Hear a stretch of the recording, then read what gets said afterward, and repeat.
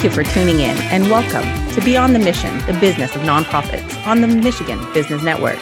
I'm your host, Vicki Hamilton Allen, and I have with me Mike Hess, the Senior Director of Patient Outreach and Education for the COPD Foundation. Today, we're discussing the important topic of health, specifically COPD. Welcome, Mike. Well, thank you. I appreciate you having me on today. We're excited to learn more about COPD. Mike, you're known as the COPD dude. Please, can you share a little bit more about this intriguing title? Yeah, it's actually a fun story. I am by trade a respiratory therapist. I've been a respiratory therapist for about 15 years now, with the last 6 or 7 or so with a particular focus in chronic obstructive pulmonary disease, or COPD. Many people may know it more as emphysema, chronic bronchitis, those sort of things. It's a bit of an umbrella term. I was presenting to my national professional organization, the American Association for Respiratory Care, a couple of years ago in San Antonio. And after the presentations, of course, this was a nice resort. So we all headed out to the pool and lazy river area and all that. And my wife and I were floating down the lazy river. And one of our other conference attendees floated past a little faster, and he was enjoying himself quite a bit. And he said, "Hey, it's the COPD dude. All right." And kept on floating. So I thought, well, that sounds like a fun title. I think I'm going to run with that. Well, your job can be easy because it's very scary to not be able to have the ability to breathe. As humans, we like to breathe. And so I have found that, yes. So you're a pretty important guy in people's lives, I'm sure. Well, thank you. My most important role is to try to help people understand what that's like, because I've noticed that a lot of people sort of take their breathing for granted for a while until they can't. That's an issue we have with COPD. We have a lot of delayed diagnosis because people may think that they're just getting older or they're out of shape a little bit, and that's why they have breathing problems. But that's why we have only about half of the people with symptoms and with actual airflow obstruction, we call it, who actually get diagnosed. So it's an important piece of advocacy, and it's something that I really like to focus on. I've read somewhere before that a lot of people don't know they have breathing problems until they're corrected or remedied, and then all of a sudden they realize what they had been lacking in the past. Is that a true statement?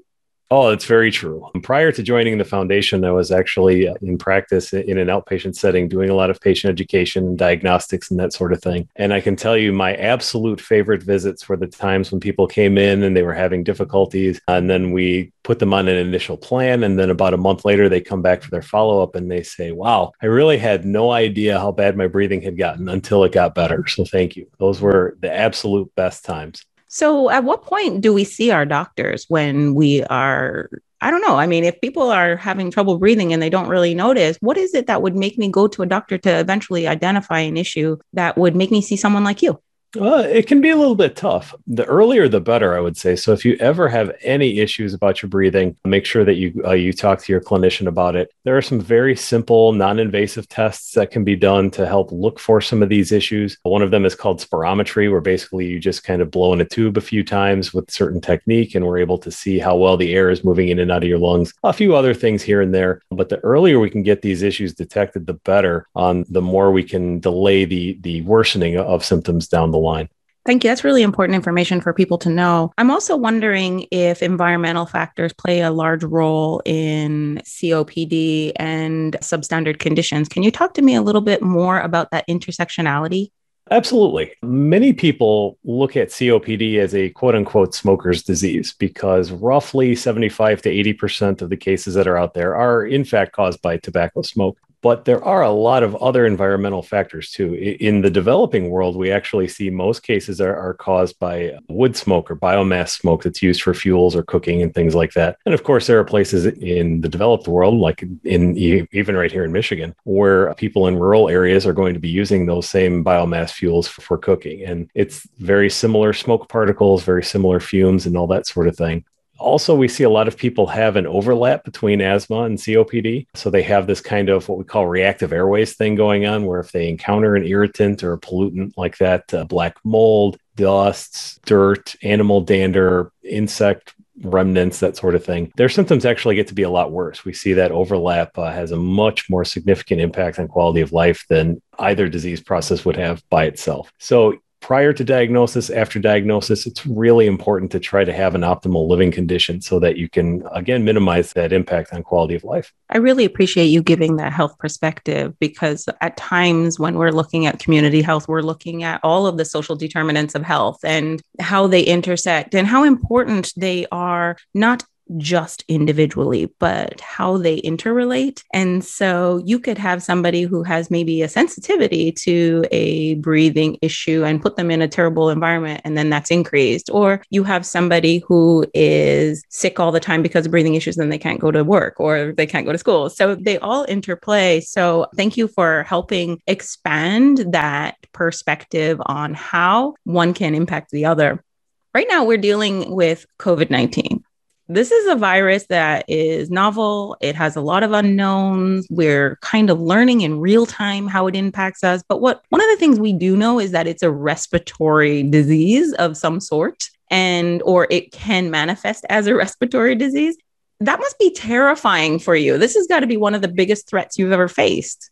It really has been, particularly because on top of being a respiratory therapist, I have a master's degree in public health. So it's been kind of a double whammy for me, watching some questionable decisions made in the public health space all around. And as you said, it's a respiratory disease. And with my population in particular, we already have people who have immune system problems due to simply the fact of having a chronic condition. So these folks are wildly at risk for additional compromise. And when you have something like COPD, you're already kind of on the edge anyway. And so any other insult to the lung can really have a big impact. And on top of that, frankly, the downside to a lot of the lockdowns and such so-called protocols, we already see a lot of isolation and anxiety and depression in this community, because if you're short of breath going to the restroom or that sort of thing, it's really hard to get out and about in the community. So we see folks who are already a bit isolated. And then when we take away some of their avenues for socialization, it makes it even tougher. So it's really a no-win situation in many cases. Sure. I really appreciate that. It must also be hard as I consider the implications of going out of the house in order to gain access to essential food or doctor's appointments. And folks who have COPD must really struggle with the idea of wearing a mask.